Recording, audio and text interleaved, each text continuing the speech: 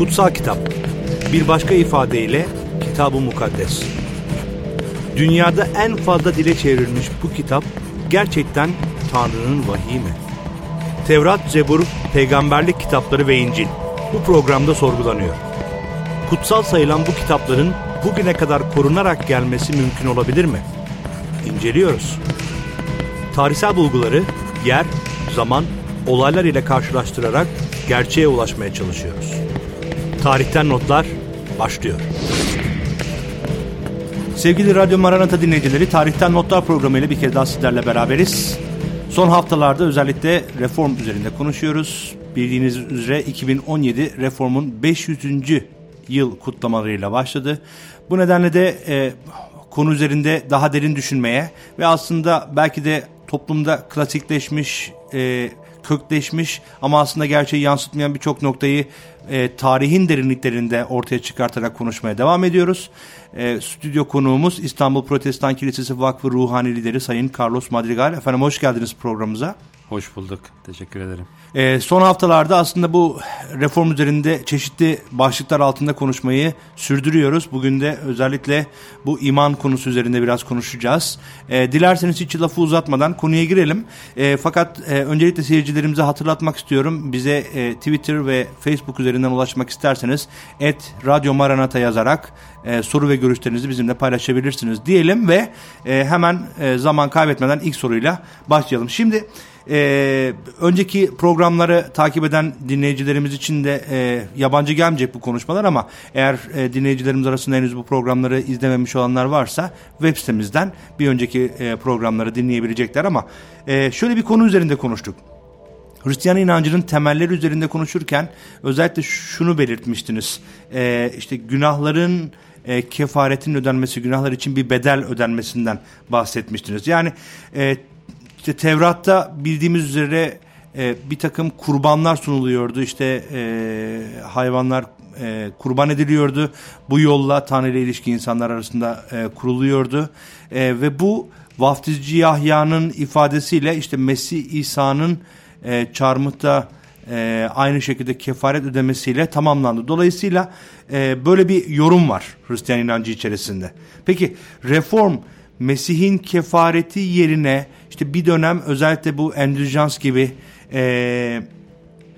konuların yani bu Mesih'in kefareti yerine geçmesine karşı bir tepkiydi diyebilir miyiz? Yani bu tepkilere baktığımızda cennete gitmek için yalnız iman konusu özellikle üzerinde durulan konulardan bir tanesi reform konusunda. Yani bu konuda konuşarak başlayabiliriz belki. Bu endüljanslar ve işte yalnızca iman, Mesih İsa'nın kefareti, bu konularda biraz konuşarak başlayabiliriz diye düşünüyorum. Öncelikle belki bir hatırlatma yapmakta fayda olacaktır. Reform aslında çok basit söylenecek olursa İncil'in özüne dönmek demektir. Okunmayan İncil tekrar okunuyor. İncil okundukça ne oluyor? Bu sefer ayetlerinde o güne kadar Orta Çağ'da alışılagelmiş din anlayışından çok farklı bir mesaj ortaya çıkmaktadır.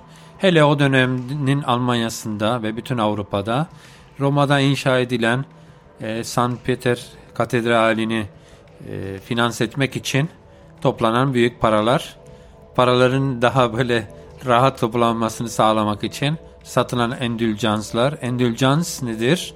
Endüljans hoş görülecek anlamına geliyor. Yani kim parayla o belge alırsa ahirette onun yaptığı günahlar hoş görülecek ve doğrudan cennette kabul edilecek. Yani Türkçemiz, Türk dil yani insanların konuştuğu şekilde cennet tapusu satar gibi bu şekilde Katolik Kilisesi inşa ettiği devasa katedralin maliyetini karşılamaya çalışıyor.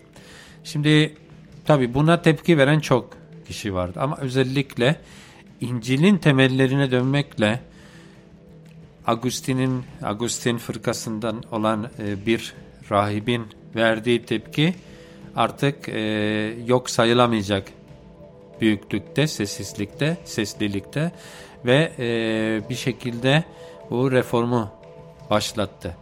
Onun keşfi şuydu. İncil okudukça bir baktık ki çeşitli yerlerde salih insan, yani Tanrı'nın doğruluğuyla yaşayan insan iman sayesinde yaşayacaktır diye bir ayet geçmektedir. Bu gerek eski ahit dediğimiz Tevrat'ta Habakuk bölümünde geçiyor, gerekse işte Romalılar veya Galatyalılar mektuplarında, İncil'in bölümleri bunlardır. Galatyalılar bugün Ankara yöresine, İç Anadolu'yu oluşturan bir bölgeydi. Orada yaşayanlar, insanlara yönelik havarilerin mektuplarından biridir. Ve orada tekrar deniliyor, yani insan kendi işleriyle, sevaplarıyla veya kesinlikle parayla, satın alacaklarıyla değil, imanla, iman artık ne demekse imanla girecektir. İmanın niteliğini herhalde devam eden konuşmalarımızda gireceğiz. Dolayısıyla hani yine Mesih İsa'nın bir sözü diyor ki, bir zenginin cennette girmesi bir devenin yine deliğinden geçmesinden daha zordur. Yani parayla bu iş olmayacağını söyleyen İncil'in karşısında Luther gibi ve aslında onun sesine de eklenen başka sesler dediler ki bu iş böyle olmaz. İmanla, sadece imanla olması, gönülden Tanrı'ya bağlanan bir yaşamla olması demektir. Bunun dışında Tanrı'nın kabul edebileceği, şöyle söylememe izin verin, hiçbir rüşvet yoktur. Endüljanslar, rüşvetler de dini sistemlerin içerisinde aslında ince dokuyacak olursak görürüz ki insanların bir şekilde yaptıkları yanlışları sadece paraya bağlayarak, paraya vurarak veya işte para değilse de bir kurbana verdiğim parayla karşılığını verecek, hani tırnak içinde benim rüşvet diyeceğim yöntemlere başvuruluyor. İncil tümüyle buna karşı çıkmaktadır. Yani tabii ki aslında endüljansın kabul edilir tarafı yok. Bugün artık çağdaş insanlar düz mantıkla bunu düşünerek bunu söyleyebilirler ama tabii şekli değişiyor bir şekilde. Sizin de bahsettiğiniz gibi endüljansların bugün o ya da bu şekilde, ama bu aynı zamanda şöyle bir durumu ortaya çıkartmıyor mu? Yani hangi dine mensup olursa olsun insanlar, o ya da bu dine mensup olursa olsun, yani bu günah işlesem de işte Tanrı'nın istemlerini yerine getirmesem de sonunda cennete gideceğim eğer inanıyorsam. Yani bu bir anlamda rehavet oluşturmuyor mu insanlarda? Oluşturmaz mı? Yani Tanrı'nın istediği böyle bir şey midir aslında? Doğru anlaşılmazsa oluşturabilir. Nitekim İncil'de de bunu söylüyor. Hani Havari Paulus bir yerde başka insanların suçlamasını hatırlatarak diyor ki sanki biz iyilik gelsin diye kötülükler çoğalsın mesajını veriyoruz. Öyle bir şey kesinlikle hayır, haşa diyor. Biz böyle bir şeyden yana değiliz ama İncil'in temelini oluşturan çok önemli bir kavram var. Türkçesiyle lütuf diyeceğimiz kavram. Lütuf merhametten biraz farklıdır. Merhamet işte bir insan kötülük yapmıştır, onun karşılığını vermemek. Hani acırsın durumuna, cezasını vermiyorsun. Lütuf aslında ne demek? Tanrı bizlere bir karşılık aramadan bütün iyiliklerini vermek istiyor. Hak etmeyenlere, yani cezayı verdirmeyen merhametin karşısında bu sefer hak edilmeyen iyilikleri vermek isteyen bir Tanrı söz konusudur ve dolayısıyla karşılıksız vereceğine göre bunun karşılığında biz bir, hani halkın anlayacağı dille, bir sevapla gelemiyoruz. Bir hak edişle gelemiyoruz. Tanrı bunu bizlere karşılıksız vermek istiyor. Neye karşılıksız? Hani imana. Biz imanla onun hediyesini kabul edersek o zaman aslında bununla Tanrı'yı yüceltmiş oluyoruz. Ama iş orada bitmiyor. Tabii ki hani ben istediğim kadar günah işlerim, sonra iman ederim, bütün suçlarım ve borçlarım silinir düşüncesiyle yaklaşan kişi imanla yaklaşmıyor. Hileyle yaklaşıyor. İman hileyi barındıramaz. Dolayısıyla gerçek bir tövbeyle, aynı zamanda gerçek bir teslimiyetle yaklaşan kişi bir anlamda iman ettiği, gerçek anlamda iman ettiği söylenebilir ama yaklaşan, Tanrı'ya bu şekilde yaklaşan kişi hiçbir hak edişi veya hak iddiasında bulunamaz. Çünkü eğer bu Tanrı'nın ona vermek istediği hediye ise, hediyeye ben para vereyim karşılık verilirse hakarete giriyor. Yani para olmayabilir ama işte dini alem, işte sevap, hak ediş kavramlarıyla sanki Tanrı bizleri borçlu kalacak şekilde biz yaptığımız iyiliklerle o bir şekilde merhametini göstermek zorunda kapsamına giriyorsa neticede yine de işte hediye ile gelen birine işte bunu parayla ben senden alayım hakareti gibi oluyor. Bu bağlamda İncil diyor ki Tanrı'nın hediyesini hiçbir şey karşılaştıramayız, karşılayamayız da ancak iman ile kabul edilir, şükran ile, minnet ile kabul edilir. Yani aslında İncil'de Efesliler mektubunda 2. bölümde 8. ve 9. ayette şöyle okuyoruz. Diyor ki orada iman yoluyla lütufla kurtuldunuz. Bu sizin başarınız değil, Tanrı'nın armağanıdır. Kimsenin övünmemesi için iyi işlerin ödülü değildir. Dolayısıyla aslında belki anlattığınız her şeyin bir özeti olarak burada karşımıza çıkıyor. Fakat burada önemli bir nokta var anladığım kadarıyla ki bunu kötüye kullanılmaması ya da yanlış yorumlanmasını engellemek için bence bu kavramlar içerisinde, bu lütuf kavramı içerisinde imanın tanımını da doğru yapmak gerekiyor. Yani bu anlamda Hristiyan inancına göre iman kavramını nasıl tanımlayabilirsiniz? Ya da reform iman konusunda nasıl yeni bir yorum ya da yeni bir düşünce, anlayış ortaya koyabildi? Şimdi bir kere iman ne demek? İncil'de iman kelimesi itimat eden itaat şeklinde geçmektedir veya çeviri karşılığı bu olur. İtimat eden itaat. İtaat. Evet. Hatta iman karşılığı pistes Grekçe'de eski Yunan dilinde İncil'in temel lisanı oluşturan dilde kimi yerde Türkçemizde iman inanç şeklinde kullanılıyor. Kimi yerde itimat olarak kullanılıyor. Kimi yerde itaat olarak kullanılabiliyor. Çünkü bunlar bir anlamda yer değiştirebilen kavramlardır. Dolayısıyla bu basit bir ben buna inanıyorum, kafadan inanıyorum, ondan sonra istediğim gibi yaşıyorum diyeceğimiz bir iman değildir. Şöyle de söylüyorum ben genellikle, inanmak ile iman etmek arasında bir fark var. Yani herkesin işte mesela sigaranın zararlı olduğuna inanıyor. Ama sadece sigarayı bırakanlar buna iman ediyor.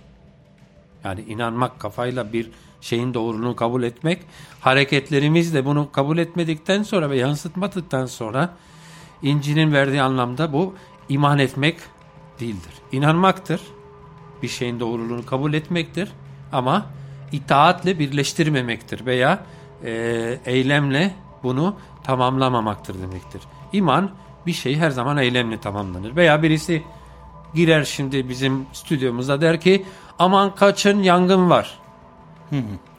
Biz gerçek anlamda iman edersek, inanırsak buna hemen insan koşarak hayatını, canını kurtarmaya çalışır. Ama aman şaka yapıyor diyorsak ona göre de hareketlerde yansımaz. İman her zaman hareketlerde yansır. Ama burada çok önemli bir şey var. Siz değindiniz buna. Efesliler 2, 8, 9 ayetlerinde.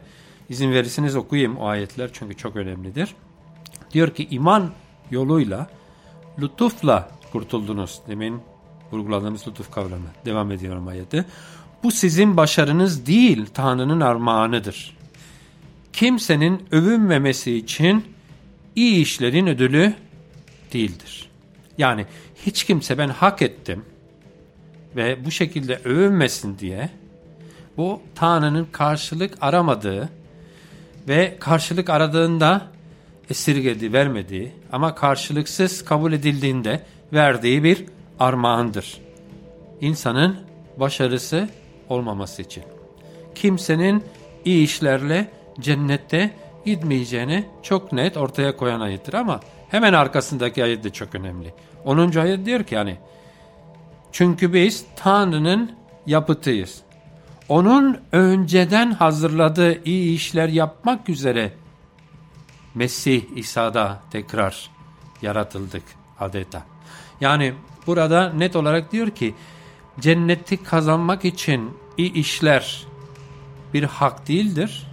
Ama cenneti bir hediye olarak kabul eden kişinin bunun doğal sonucu, yani doğal tepkisi iyi işlerle, Tanrı'dan aldığı bu yeni yaratılışla, bu yeni güçle, bu yeni fırsatla Tanrı'yı onurlandırmaktır. İyi işler cenneti kazandırmaz, cennet iyi işler kazandırır.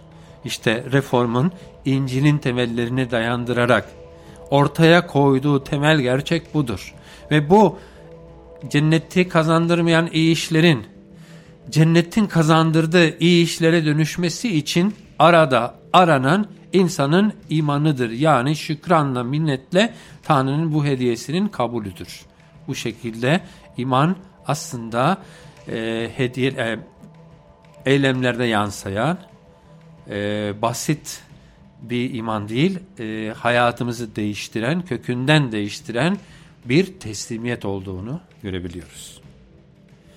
Yani aslında reform dönemine baktığımızda neden yalnız iman konusunda düşününce bunu anlamak çok da zor değil. Bir anlamda aslında Mesih İsa'nın fakirler için müjde, İncil ifadesinden uzaklaşan, tam tersi işte zenginlerin çeşitli imtiyazlar sağladığı, işte ölülerin ölü yakınları için bir takım ayinler, para vererek harcanarak yapılan ayinler olsun. İşte biraz önce bahsettiğimiz endüjanslar satın almak gibi sözde cenneti satın alabiliyorlardı. Yani reform öncesinde insanların yapabildiği bir şeydi bu. Ama aynı zamanda yani gösteriş, yani bir anlamda gösteriş dini, inanç sistemi bir anlamda oluşuyordu.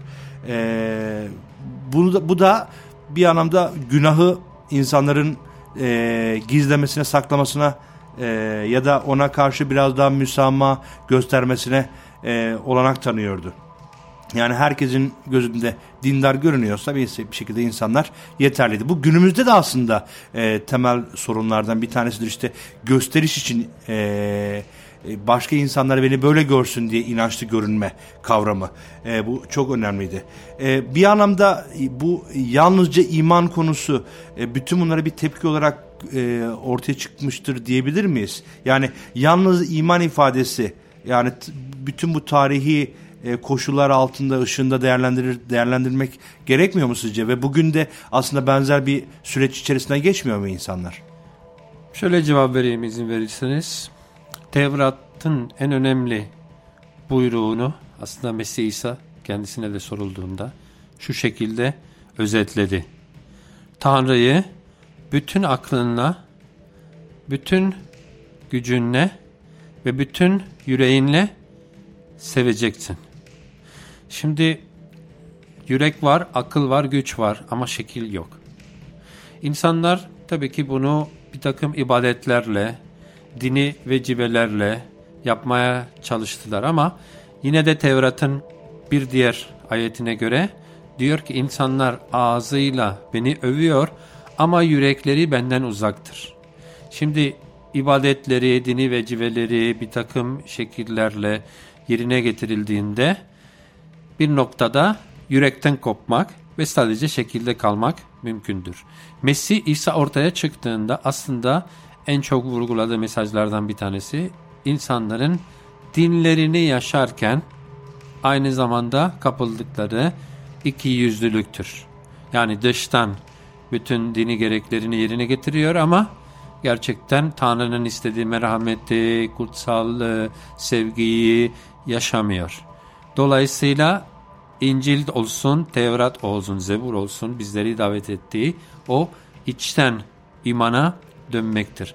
Tabii ki bu endüljanslar, işte zenginlerin bu iş parayla olabileceğini düşünmesi, kilise karmaşık ayinleri oluşturarak işte para karşılığında bunları yapması, para toplamak için bu tür işlere başvurması aslında Mesih İsa'nın döneminden çok daha içleri acısı bir noktaya gelmesi demektir. Ama İncil'in mesajının değişmiyor. Sadece reform hemen bunlara karşılık bir tepki gösterelim şeklinde olmadı. Mesih İsa'nın temel mesajına dönüldüğünde yani tekrar insanlar şekiller olmak istediğin veya şekiller istediğin gibi yap, ibadetini istediğin gibi yap. İncil'in böyle bir özelliği vardır. Yani kültürel özelliklere göre her farklı ülkede farklı uygulanabilir. Ama yaptığın şey içten olsun. Bu bağlamda Mesih İsa başka dinden olan bir kadınla konuşurken Samiriyeli bir kadınla dedi ki kadın öyle bir saat geliyor ki Tanrı kendisini arayanlara, kendisine yönelenleri ruhta ve gerçekte kendisine yaklaşmasını istiyor. Dolayısıyla tekrar o Tevrat'taki Rab Tanrı'yı bütün yüreğinle, aklınla ve gücünle seveceksin ilkesine dönmeye çağırıyor. Bu reformun buluşu değil, bu İncil'in temelini oluşturan bir davettir. Şimdi kısa bir araya gideceğiz aslında ama dönüşte özellikle şunun üzerinde konuşmak istiyorum. Yani bugün de reformda başlayan ama bugün de aslında dillendirilen bir konu. İşte bir kimsenin Hristiyan doğup doğamayacağı ya da Hristiyan olarak bu dünyaya gelip gelemeyeceği konusu üzerinde biraz konuşacağız ama önce kısa bir ara, sonra tekrar bir arada olacağız.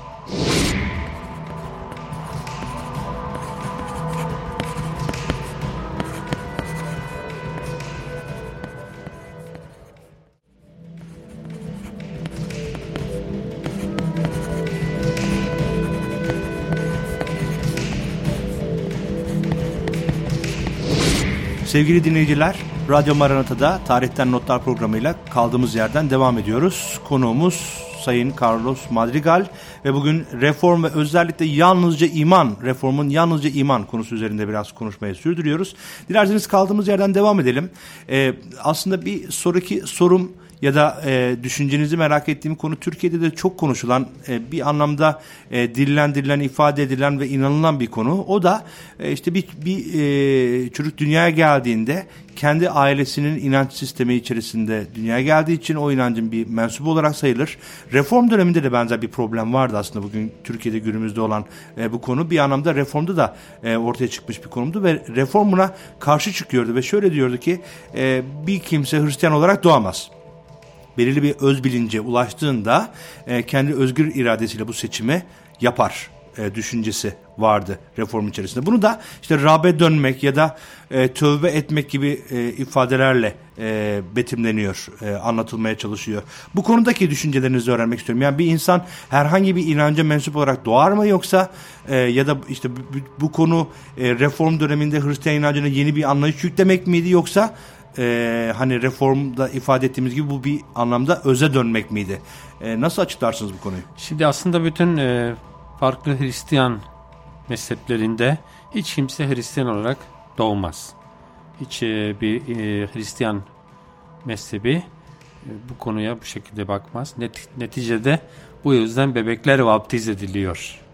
Yani anadan babadan tek miras aldıkları şey bizim Türkçe'de nefs olarak diyeceğimiz, yani karakter oluştukça, öz bilinci geliştikçe bencilliği de gelişiyor ve bu bağlamda kötülüğe bizleri sürükleyen, iten içimizdeki eğilim, nefs dediğimiz, nefsime uydum diyoruz.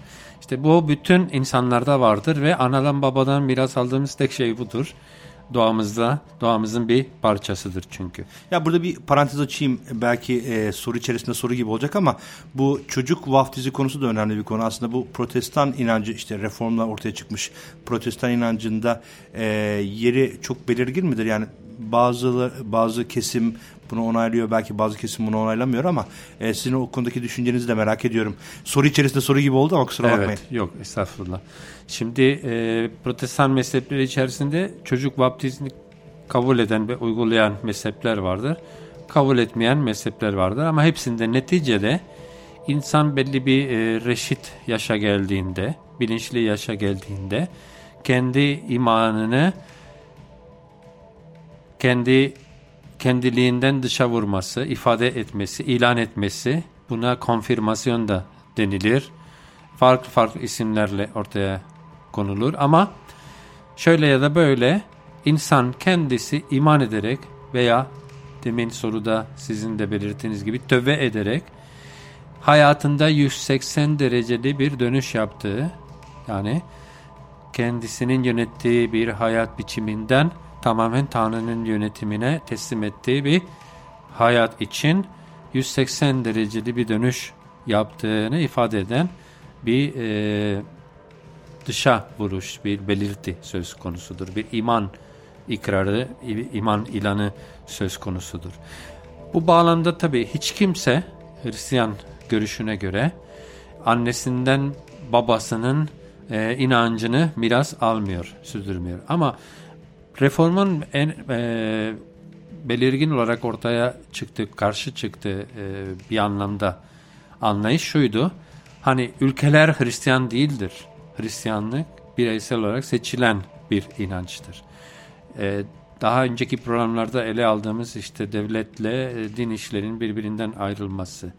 Devlet ve din işleri birse o zaman belli bir devlette doğan herkes o devletin dinine mensuptur. Ama bunlar ayrılırsa artık inanç kişisel bir tercihtir ve tercih yapılabilecek yaşa gelinmeden o tercih yapmak mümkün değildir. Elbette. İşte bu bağlamda İncil diyor ki bir insan bilinçli olarak iman edip vaftiz olan kurtulacaktır diyor İncil. Dolayısıyla aslında iman en önemli şarttır. Bilinçli olmayan bir bebek iman etmesi de mümkün değildir. İman edecek yaşa gelince o zaman Hristiyan olunur. Yani bu tövbe etmekten, Rab'be dönmekten gibi bunun gibi kavramlardan bahsetmişken bir kavramın daha üzerinde durmak gerekiyor. O da yeniden doğmak. O da aslında Hristiyan inancı içerisinde yeri olan önemli kavramlardan bir tanesi. İncil'de geçen ifadelerden bir tanesi. İsa Mesih'in kendi ağzından ifade ettiği bir şey. Ve bu da aslında reformla beraber yeni bir anlam kazandı demek doğru olur mu? Yani şöyle ifade etmeye çalışayım. Daha önceleri genellikle suyla vaftize bağlı olarak yorumlanırken Hristiyan inancının yine de ritüellerinden biri olan bu noktadan itibaren yeni bir anlam kazandı diyebilir miyiz? Bu anlattıklarınızdan da biraz anlıyoruz ama ya bu konuda birazcık daha açıklayabilirseniz. Tabii aslında bu sorunuz deminki konuyu tamamlayan bir sorudur. Çünkü niye? Çocuklar Hristiyan doğabilir mi? İsa'ya göre her insan iki farklı doğuş yaşamak durumundadır. Doğal doğumu, yani anadan babadan doğuşu. Ama sonra diyor ki göklerin egemenliğine, yani cennette Tanrı'ya kavuşmak, gerçek inanca bağlanmak için yeniden doğmak gerekir. Bunu kime söylüyor çok önemli? Zamanında inancında ve inancını uygulamada kusur etmeyen bir samimi din adamına söylüyor. Nikodim İncil'de o ender, samimi kabul edilen din adamlarından biridir. Ama ona diyor ki eğer göklerin egemenliğini görmek istiyorsan diyor önce yeniden doğmalısın. Girmek istiyorsan yeniden doğmalısın. Ve bununla aslında evet sen anadan babadan belki İsraili olarak, Yahudi olarak, Musevi olarak yetiştin. Hatta belki doğdun diye düşünüyorsun ama bu doğuşun bir yararı olmaz. Yeniden doğmalısın ve açıkça diyor ki ruhtan ve sudan yeniden doğmalısın. Evet, o hikayede hatta Nikodim şey diyordu değil mi? Yani nasıl yetişkin biri ana rahmine girip aynen tekrar doğabilir diye bir ifade şaşkınlığını o şekilde ortaya koymuştu. Evet. Kelam bizlere şey diyor. Evet.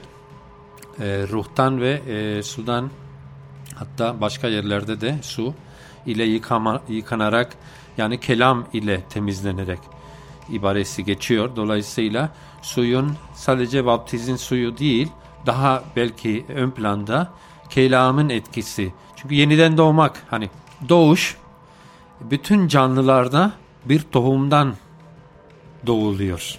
Yani çiçeklerden tutun hayvanlara kadar bir tohum söz konusudur. Evet, ve evet. Kutsal kitap net olarak diyor ki aslında Tanrı da sizin yüreğinizde yeni bir tohum ekmek istiyor. Çürümeyen bir tohum ve bu tohum Allah'ın kelamıdır. Kelamdan doğmanız gerekiyor, bir de ruhtan doğmanız gerekiyor. Yani izin verirseniz şöyle bir benzetmeyle anlatayım.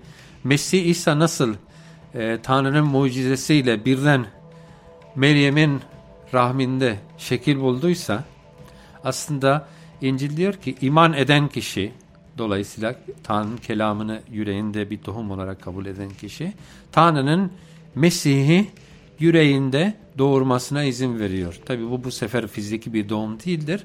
Mesih bir şekilde yüreğimizin tahtında oturması, yüreğimizi iznimizle ele geçirmesi ve dolayısıyla tabi ruhsal anlamda ve dolayısıyla eski dürtülerimize, zaaflarımıza, kusurlarımıza göre hayatımızı yönetmek yerine içimizde bizleri güçlendiren İsa'ya göre yaşamak. Mesih İsa Nikodemus'a seslenirken bir anlamda ifade etmek istediği bunlardı. Sen yüreğinde kelamın kök salmasına ve kelamın vaadi olan Mesih'in yüreğine girmesine izin vermelisin. Ancak bunu yaparsan yeniden doğarsın. Göklerin egemenliğini görürsün. Göklerin egemenliğine girersin. Dolayısıyla ilk doğum doğal doğumdur. Her insan ikinci bir doğum, ruhsal doğumu, Mesih'le birlikte yeniden doğuşu yaşamaya davet ediliyor İncil'de. Anadan babadan Hristiyan olan kimse olamıyor. Hristiyan nasıl olunur? Hayatımıza, yüreğimize Mesih'i kurtarıcımız ve Efendimiz olarak bilinçli olarak kabul etmekle olunuyor. Yani bu noktada aslında reformun diğer bir kazanımı diyebilirim, öyle ifade edebilirim. Benim için de aslında kişisel olarak da reforma baktığımda en önemli gördüğüm noktalardan bir tanesi. O da bir aracı olmaksızın insanların direkt olarak Tanrı'yla kişisel bir ilişki kurabileceği görüşü. Bu önemli aslında. Biraz önce bahsettiğiniz işte bir anlamda İsa Mesih'in insanların yüreğinde tekrar doğmasıyla kişisel bir ilişkinin, aracısız bir ilişkinin olması durumu söz konusu Hristiyan inancına göre. Bu konuyu biraz açabilir misiniz bize? Tabii, memnuniyetle. Şimdi tekrar daha önceki programlarda sanırım bahsettiğimiz bir temel kavramına değinmek gerekiyor. İncil diyor ki aslında bundan böyle hepiniz rahipler, hepiniz krallarsınız. Hepiniz krallarsınız demesiyle işte hiç kimse sizin üzerinizde baskı uygulayan veya kraliyetini kullanarak, kraliyet hakkını kullanarak zorla yaptırmak yerine işte o milletin egemenlik milletindir kavramına girmiştik. Ona tekrar girmeyelim. Ama hepiniz rahiplersiniz demesiyle hiç kimse sizinle Tanrı aranıza giremez. Aslında direkt doğrudan siz Tanrı'ya ulaşabilirsiniz. Hatta bir ayette güzel bir ifade var. Efesliler 2. bölüm 20. ayeti yanlış hatırlamıyorsam diyor ki hepiniz kutsal ruh aracılığıyla Tanrı'nın katına yükselebilirsiniz. Kimse bunu sizin yerinize yapamaz. Ama yine de kutsal kitap bazı araçlar veya aracılardan söz ediyor. Bunlar insan bildiğimiz sıradan bizim gibi Tanrı'ya muhtaç başka insanlar değildir. Ama bir kere bir araç kelamdır. Bir ikinci ara ruhtur. Tanrı ruhtur. Ruhtan ve içtenle ona yaklaşabilir. Tanrı'nın ruhuna muhtacız. Nitekim ilk Adem de Tanrı'nın ruhuyla yaratıldı. Tanrı'nın ruhu onun burnundan üflendi vesaire. Üçüncü araç kurbandır. Kelam bir kurbana ihtiyacımız olduğunu vurguluyor. Ve bu bağlamda ilginçtir. İsa Mesih için ilk Hristiyanlar ve hele Arap Hristiyanlar, çünkü baştan beri Arap ve Arapça konuşan Hristiyanlar vardı. İsa Mesih'i nasıl tanımladılar? İncil'e uygun olarak, ama tabi bunu Arapçaya çevirdiğinde Kelamullah olarak İsa bedende gelen Allah'ın kelamıdır. İnsanla Tanrı arasında araç kelamdır. İsa bizim onun arasında köprü oluşturan canlı kelamdır. Bedende gelen kelam özelliğiyle gelen İsa. Ruhullah denildi. Ve işte bu anlamda zaten bedende gelen Allah'ın ruhudur. Tanrı'ya yaklaşmamız için onun ruhuyla tekrar temas kurmaya ihtiyacımız var. Ve bu bağlamda İsa da dünyadan ayrılırken işte dünyanın sonuna dek sizinle birlikte olacağım. Kutsal ruh olarak size geri döneceğim diyor. Ve diğer kavram kurbanullah, yani Tanrı'nın kurbanı, Tanrı'nın kurban kuzusu kavramı sizinle Tanrı arasında engel oluşturan günahların bedelini kesin bedelini ödeyen Mesih İsa'dır. Ve bu bağlamda sıradan bizim gibi insanlar değil ama dünyaya günahsız olarak gelen ve kendisinde kelam, ruh ve kurban özelliklerini toplayan Mesih İsa Tanrı ile insan arasında köprü vazifesini görüyor. Ama bu demektir ki biz şu anda Mesih aracılığıyla dua ederken, Mesih'in adını anarak dua ederken bir insanın önüne gelmeliyiz, bir papazın önüne gelmeliyiz demek değildir. Doğrudan Tanrı'ya Mesih bizim için kazandığı hakları anarak ve o haklara sığınarak, ölümüyle, dirilişiyle, sevgisiyle, onlara sığınarak biz Tanrı'nın önüne gelebiliyoruz. Dolayısıyla reformun temelinde hiçbir insan araç ve aracı olamıyor. Ama kelam, ruh ve kurban özelliklerini kendinde toplayan Mesih İsa zaten bu amaçla dünyaya gönderildi. O ruh haliyle bütün insanları Tanrı'ya kavuşturan köprü oluyor. Peki yavaş yavaş programın sonuna geliyoruz. Bir toparlamak da istiyorum aslında. Konuştuğumuz konular birbirlerine kadar bağlantı olsa da. Şimdi bugün ele aldığımız konu aslında reformda yalnızca iman. Yani herhangi bir dini vecibe ya da sevap olmaksızın Allah'ın lütfuyla kurtulma ve bu kurtuluşun temelini oluşturan iman konusu üzerinde konuştuk. Şimdi bu da İncil'de geçen bir başka öğretiş, yani Tanrı ile barışmak olarak ifade ediliyor bu öğretiş. Şimdi bütün bu konuştuğumuz konular, yani iman, tövbe, yeniden doğuş gibi öğretilerin ışığında bunu değerlendirebilir misiniz? Yani Tanrı ile barışmak öğretisi üzerinde düşüncelerinizi öğrenebilir miyiz? Tabii. İncil doğrudan insan günaha düşmekle ve günahlı bir yaşam sürdürmekle, yani kendi başına kendi kararlarını vermekle, kendi yolunu seçmekle Tanrı'dan uzaklaştığını ve hatta bununla Tanrı'ya düşman olduğunu vurguluyor. Dolayısıyla her ne kadar Tanrı insanı tekrar kendi bağrına basmak için gereken her şeyi kendisi temin ettiyse ve seferber ettiyse de insan bu yoldan dönmesi, başka bir deyişle tövbe etmesi ve bu şekilde Tanrı ile barışması gerekir. O düşmanlığa son vermek gerekir insan yüreğinde. İnsan öyle düşünmeyebilir, ben Tanrı'yı çok seviyorum, ama onun isteklerinden uzak yaşayan insan aslında iyiliğin düşmanı olduğunu ortaya koyuyor. Ve İncil bu şekilde tekrar Tanrı'nın bizlere sunmak istediği huzuru başka bir yerde bol yaşam olarak nitelendirdiği, yani boş değil, içi dolu bir yaşam, insanın yaratılırken yaratıldığı amaçla tümlenen bir hayata kavuşmak istiyorsa bu şekilde Tanrı'yla barışması gerekiyor.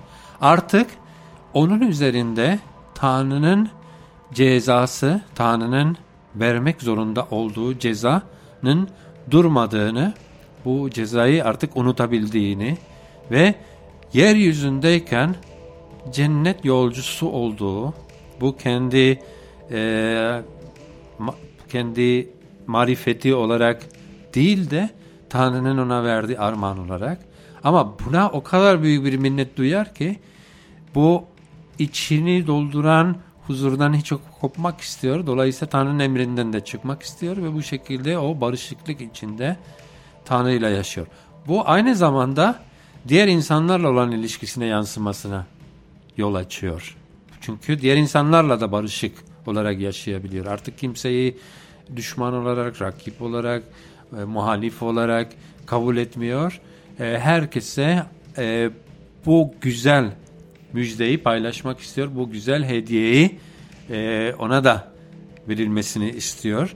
Ve İncil diyor ki buna, özellikle Romalılar 5. bölümün 1 ve 2. ayetlerde iman sayesinde Tanrı'yla barışıp içine, yani lütfun içine girmek, Tanrı'nın lütfunun kapsamına kabul edilebilmek ve o lütuf demek Tanrı'nın bütün iyilikleriyle yaşayabilmek, bu sayede insani bütün bir hayata kavuşabilmek.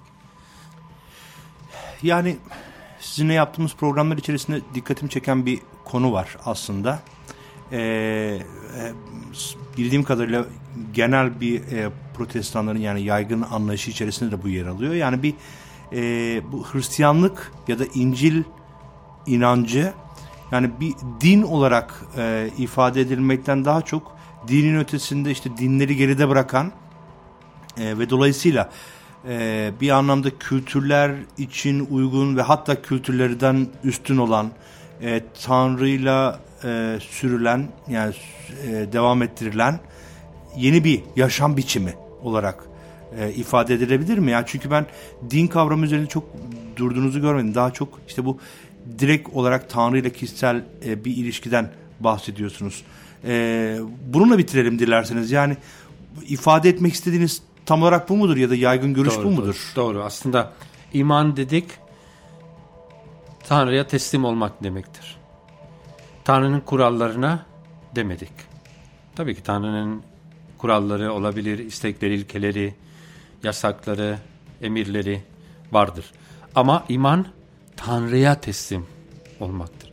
Bir dizi kurallara teslim olursak bir dine, bir inanç sistemine teslim oluyoruz. Ama Tanrı'ya teslim olursak, iman edersek kendisiyle bir ilişki kurmak demektir.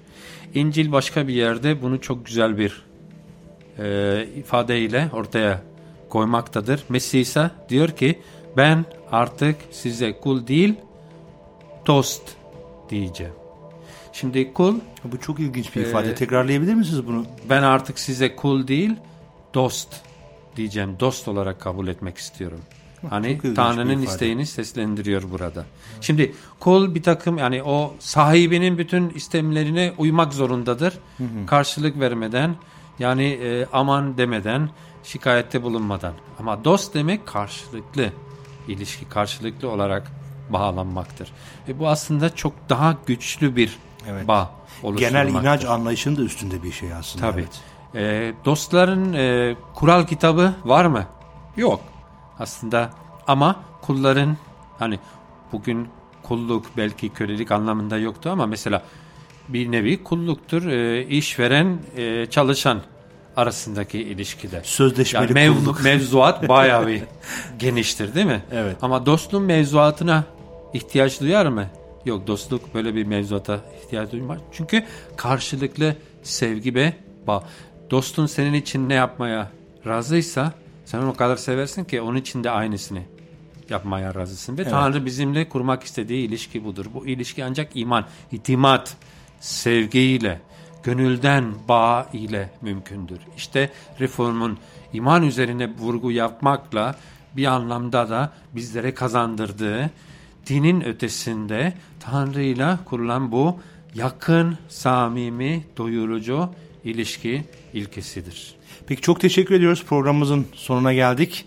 Bizlerle beraber olduğunuz için, değerli fikirlerinizi, görüşlerinizi bizimle paylaştığınız için teşekkür etmek istiyoruz. Değerli dinleyicilerimiz, bugün yalnızca iman üzerinde konuştuk. Reform 500. yılını kutlarken 2017'de yalnızca iman üzerinde konuştuk ve bütün bu aslında Türkiye'de, özellikle bizim ülkemizde tabu gibi görünen, her ne kadar 500 yıl üzerinden geçmiş olsa da günümüzde de tabu gibi görünen birçok noktanın üzerinde özne dönüş gerekliliğini bir kez daha ortaya koyduğunu düşünüyorum. Çok teşekkür etmek istiyorum programımıza katıldığınız için, değerli görüşlerinizi bizimle paylaştığınız için bir kez daha. Değerli dinleyiciler, bir sonraki programda tekrar sizlerle beraber olacağız. Tarihten Notlar programımızın sonuna geldik. Bir kez daha belirtmek istiyorum. Twitter ve Facebook üzerinden @radyomaranata yazarak bize ulaşabilir, görüş ve önerilerinizi bizimle paylaşabilirsiniz diyorum. Hepinize esenlikler diliyorum. Hoşça kalın.